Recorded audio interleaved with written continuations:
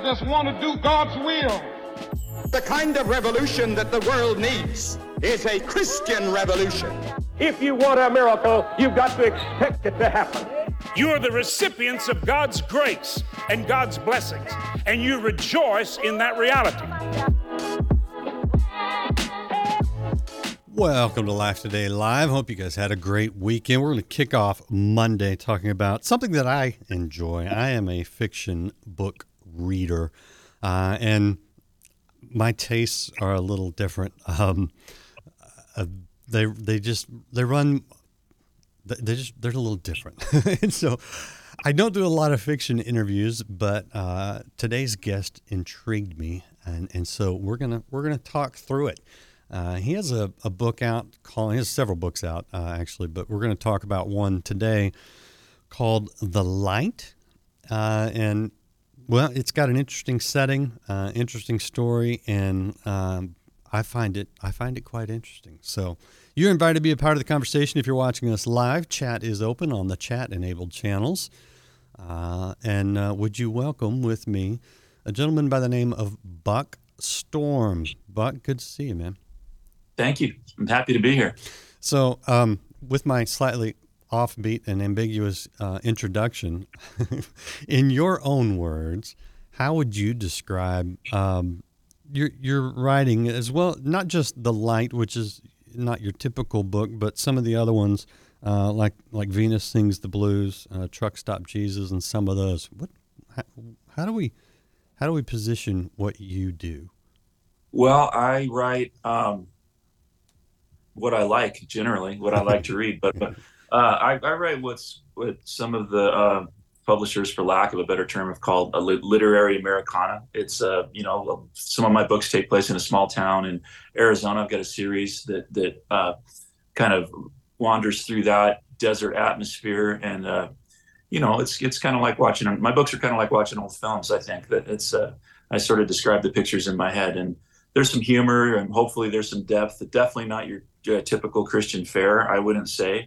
But, I think as an artist or as a writer, I've been a musician for years. That was kind of my upbringing, and then into books. I think, whatever your art form, your heart is going to somehow come through. And my heart has been for years the miraculous realization that God is faithful to me, even in my faithless days. And so that's, I think, the underlying message in my books, whether or not it's spelled out, completely clearly or not. I think that's what people walk away with. The Light is a little bit different. It's a fictional account, or not a fictional, a biblical fiction, but it's the account of Christ's, of the early believers' experience from the resurrection to Pentecost, those 50 days, which is an incredible time to write about. I really, really enjoyed that. Yeah. Okay, so I won't get too nerdy on the writing side, but what's the most important thing to you? Character, action, or dialogue? Man, I don't think you can lift one of those up. I can tell you what I enjoy the most out of those. I love dialogue. I'm a huge Hemingway fan. Nice. Salinger, some of these guys that use dialogue in amazing ways. One of the things I love about Hemingway, and I talk about this a lot if I'm ever in like writing environments, is that you could read a sentence of dialogue of Hemingway and see years of backstory in a character. And I think that's what great writing is. So I think dialogue's very important, but characters to me are, they drive the story, and their pain and their joy. If you can live that with them, that makes a story great. So yeah, character, action, you got to have something that happens, right? Yeah. So somebody has to get into some trouble and figure out how to get out of it. So yeah, I think they all kind of meld together. But as far as what I enjoy, I love writing dialogue. That's one of the things I love, and I think one of the things I'm known for in my books. Nice. Have you been to the Hemingway house in Key West? I have, but it's been so long ago, I can't even know how old I am. Yeah, nice. All right, on to The Light. Let's get into some of the story, and then we'll talk about some of the potential landmines in writing biblical fiction, because not everybody appreciates all that. Walk us through some of where you're going in the story and some of the characters. Well, so this book kind of springs out of another book I wrote called The List, which follows Christ's journey through the 3 years of ministry. I introduced a couple characters from the Bible. Nicodemus was, the Pharisee that went and saw Jesus by night, and Joseph of Arimathea. The reason I even picked this up, I was asked to write this book, and the reason I even was interested was because you have Joseph of Arimathea, a Sadducee, a wealthy guy, arguably a Sadducee. I believe would have been a Sadducee, and you have Nicodemus, a Pharisee, coming together to take Jesus's body off the cross. This is like Donald Trump and Hillary Clinton joining forces for something greater than themselves. Sure. Only more drastic at the time. And so I thought that was a fascinating story there. I love the 50 days following the resurrection isn't something that people generally write about. But if you think about it, man, this is like there's science fiction happening in this. So you've got the ascension, Jesus rising up into the sky from the Mount on Bethany. You've got the graves opening up and people walking out of them, and what would that have been like? I mean, your Uncle Charlie's knocking at the door. He's been dead for 10 years. You don't know. I mean, what an amazing thing to write about. Lazarus on the scene. You've got Pentecost itself, a day that changed the entire world. And through all this, you have the oppression of Rome's boot on the neck of the Jewish people. You've got the Jewish elite that are oppressing their own people, denying that Jesus Christ has risen. Then you have an empty grave and no body. And so where is this guy? And at the same time, this is your hope. This is your life if you're an early believer, but everybody's trying to kill you. So I thought it was an interesting, it's a great setting to write a story against. And I really enjoyed it. You've also got people thinking that Jesus was coming back to boot Rome out and set the Israelites back in charge, in a physical kind of nation, and that wasn't happening either. You talk about a conflict, which is key to a good story. There's a little bit going on during this time. Oh yeah, I mean, it almost writes itself, really. It's amazing. Yeah. The Jews were expecting a military Messiah. They were looking for somebody to lead their army, and many Jews still are looking for that same Messiah. Yeah. But yeah, so it was, and so this is people had to be scratching their heads, and at the same time hiding in holes, and they've lived. If you're brave enough, or you have enough conviction to stand up and say, I do believe that this is the Messiah, was the Messiah. You're losing everything: your business, your family, your place in the synagogue. I mean, you're giving everything up to follow this man. The character Joseph of Arimathea, what do we know about him? I mean, a little bit from Scripture, but not a whole lot. Are there any other source materials about this guy out there? There's very little about Joseph of Arimathea. You have some clues, which I found interesting. Obviously, he was he was wealthy. He had his own tomb carved out. There's a wine press there. In my book, this is complete conjecture, but I make him a wine grower, a grape grower, a vineyard owner, and a winemaker in the book. We know he was wealthy, lived on the on Mount Zion in the wealthy area. The upper city is what it was called in the first century, close to Herod's palace. That's good. Herod's palace. And so he had access to Pilate. He was able to walk in and talk to Pilate. That was pretty unusual. So we know he was a man of influence, wealth, and had a voice. He was part of the Great Sanhedrin, the 70-man body that ruled religiously in Jerusalem. We know he would have been a scholar. He would have been studying the Scriptures. He would have had an inkling, if he was paying attention, of when the Messiah was going to show up. We know this from Daniel's Scriptures and Daniel's timeline. So yeah, there's some things we can guess about him, and then there's also some things we can make up, which is what I did. But I mean, I think it's as good a guess as anybody else, and maybe somewhat of an educated guess. So okay, so now we step into one of the landmines. When you start talking, right. I mean, we've seen the criticism of The Chosen, Yeah. And I love exploring with as much historical knowledge as we have, which is often very little, like you say. But exploring some of these other sort of peripheral characters, you start putting words in Jesus' mouth. I can see how people get a little upset. Right. But I mean, you're talking Nicodemus and Joseph of Arimathea. How do you write about biblical characters in a fictional way that doesn't get you in trouble? I don't know that you do. I'll tell you though that my goal with both of these books was to keep things. I've been to Israel many times. I've walked, driven, seen Jerusalem, the entire country, stem to stern. But so I wanted to keep things geographically accurate, especially writing in the old city, Jerusalem, which is an amazing backdrop to that. The first century Jerusalem was spectacular. I mean, you've got the largest man-made platform on the Temple Mount of recorded history at the time. Just the temple itself was amazing. The upper city, Herod's palace, incredible place to write about. And I kept that very, very accurate. I've talked to a lot of people. Over the years, I've had been very, very blessed to have access to people a lot smarter than me. And so I would quiz them and drill them as I was writing. Randall Price's to Rosebook Temple Guide is great. I use that quite a bit.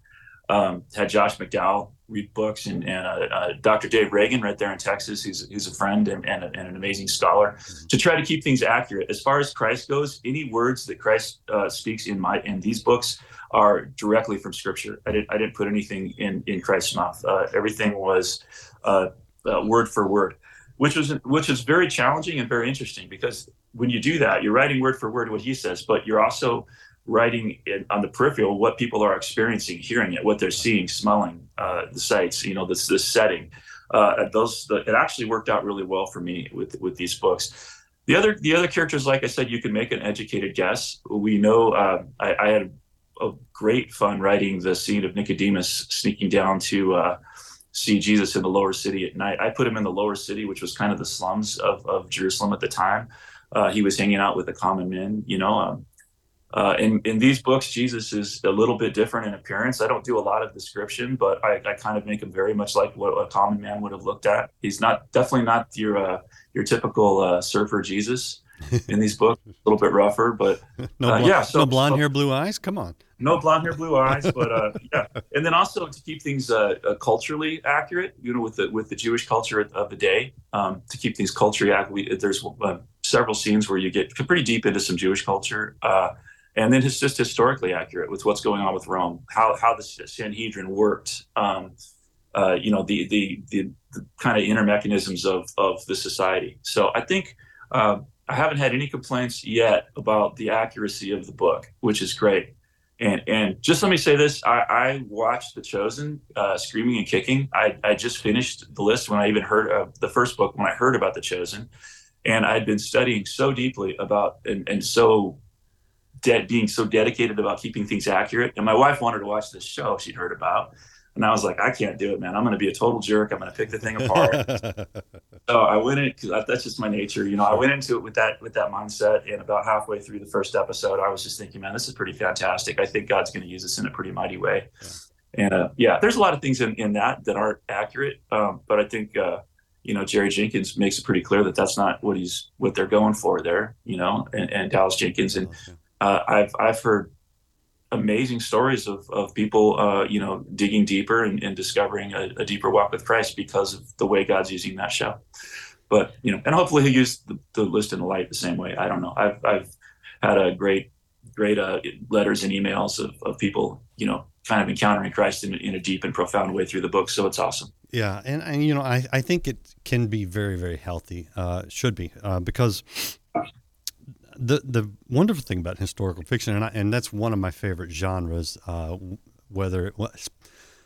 really enjoy a lot of the Nazi Germany kind of stuff, especially during the 30s. Owen Dempsey has a great series out now that takes place in early Nazi Germany. And here's the reason why. Not because I'm trying to study. I've read The Rise and Fall of the Third Reich. I've read several of these, so I've done sort of the study part of that time period and the events.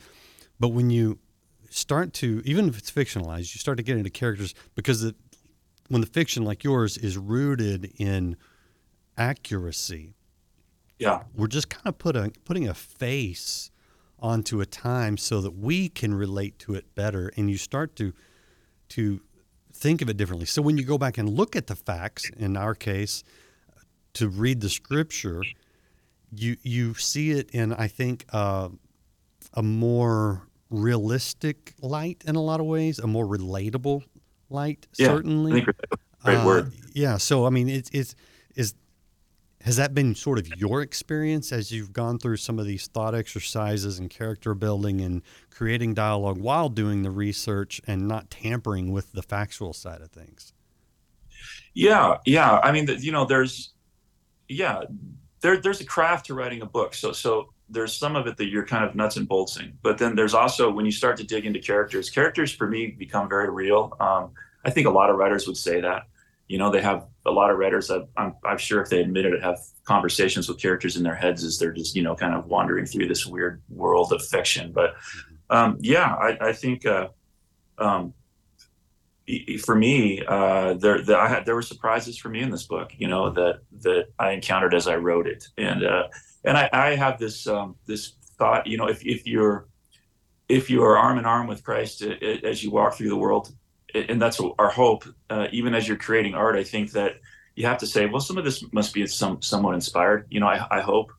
And so there, and those moments that are a little bit surprising, maybe that's where that's coming from. Maybe you're learning something, maybe it's a spiritual exercise as well as a mental exercise. But, for some of the things were easy in approach. I wanted to show the prophecy, the Old Testament prophecy. There's an intellectual approach to the realization that Christ was Messiah, is alive. Lee Strobel's Case for Christ, it's a great example of that. This intellectual approach. That's what the first book was kind of about, and that's why I liked it.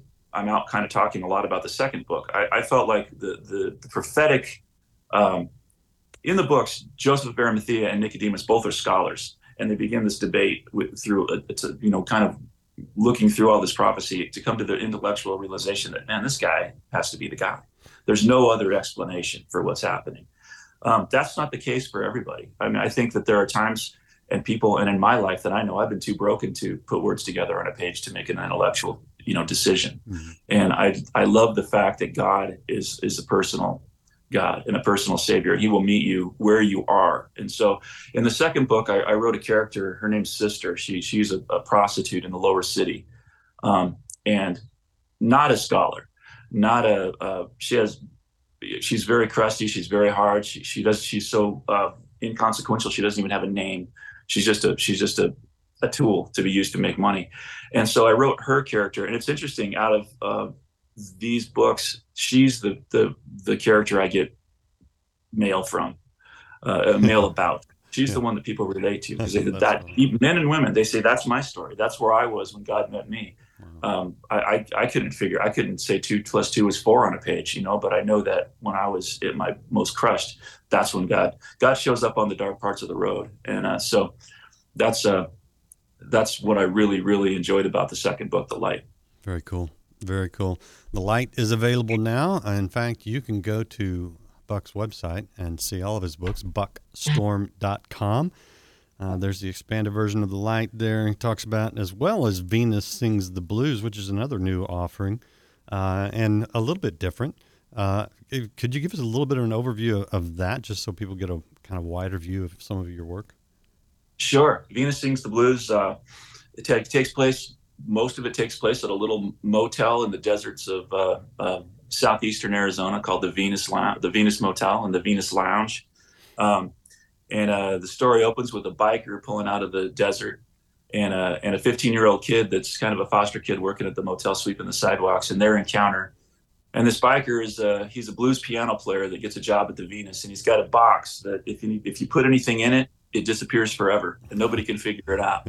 And a lot of strange and interesting characters show up at the Venus, kind of built around this box and this experience. And it's an interesting ride. It's a little bit film noir, a little humorous, but a little bit of depth in there too, and very interesting characters.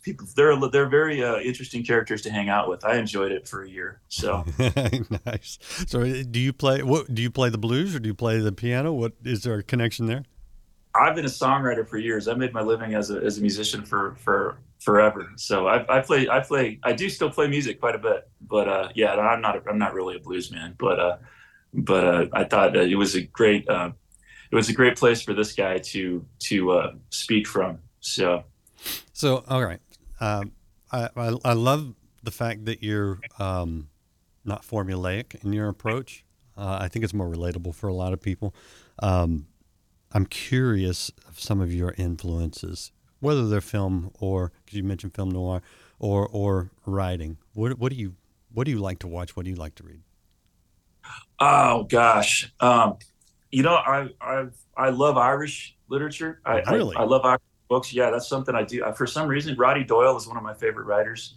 Nice. I'm gonna, for a Christian audience, this take all this with a grain of sand. You don't want to jump in if you're going to be easily offended. But Roddy Doyle, I think there's a book out called or an Irish novel called Eureka Street. I thought was one of the most amazing books I've read. It's another Irish writer, William McLean Wilson. I can't remember his name, but I have a good friend that's a literary professor in Montana, and we trade a lot of books. He's Irish, and he kind of turned me on to a lot of this stuff. But I grew up reading every possible Louis L'Amour book Nice. you could get, the covers with the flashlight at night. Yep. And love Hemingway is one of my favorites.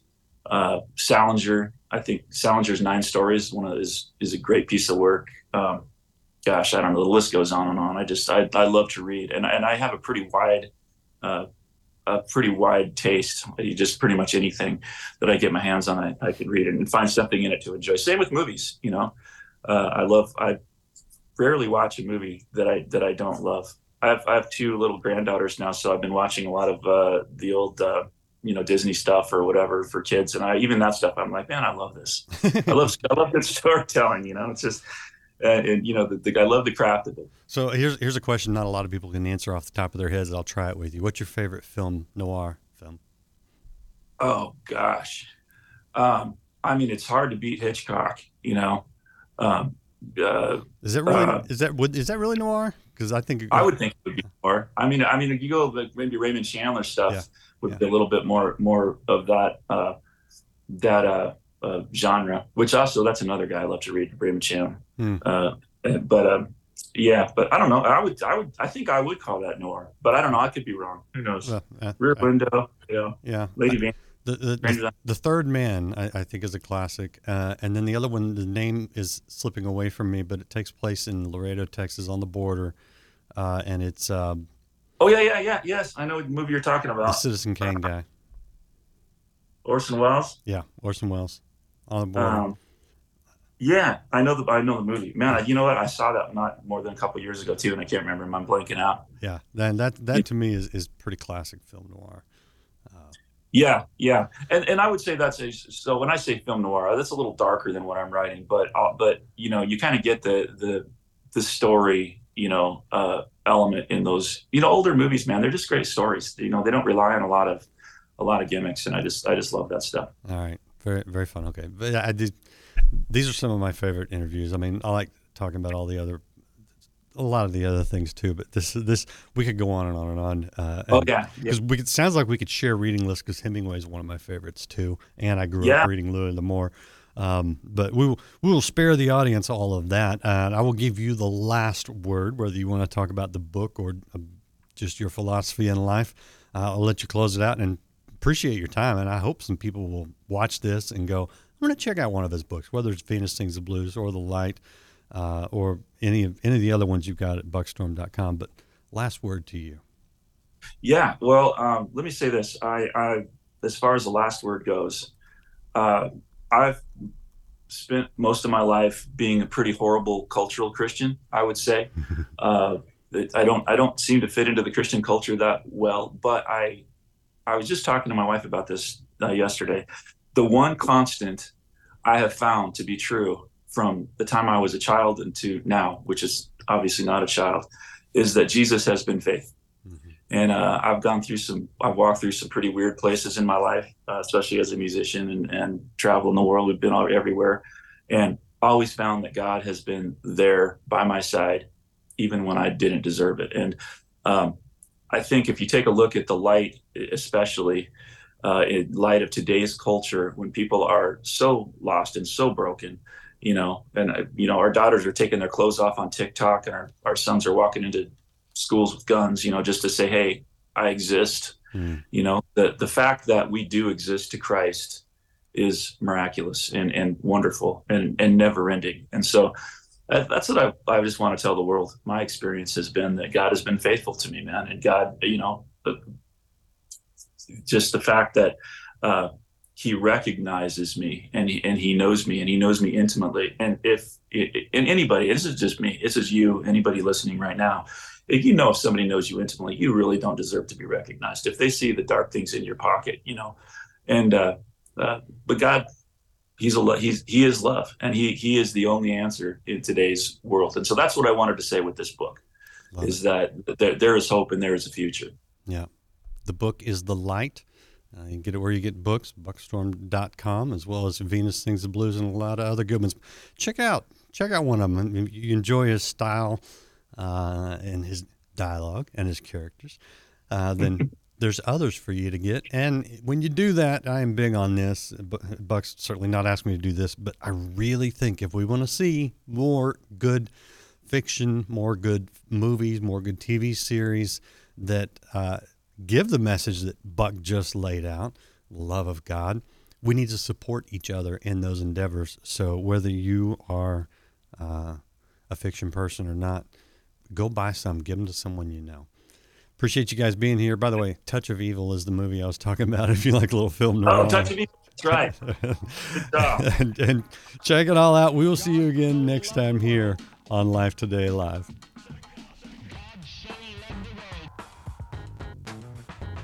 In spite of our rebellion, in spite of our sins, in spite of our failures, God says, I love you. I love you.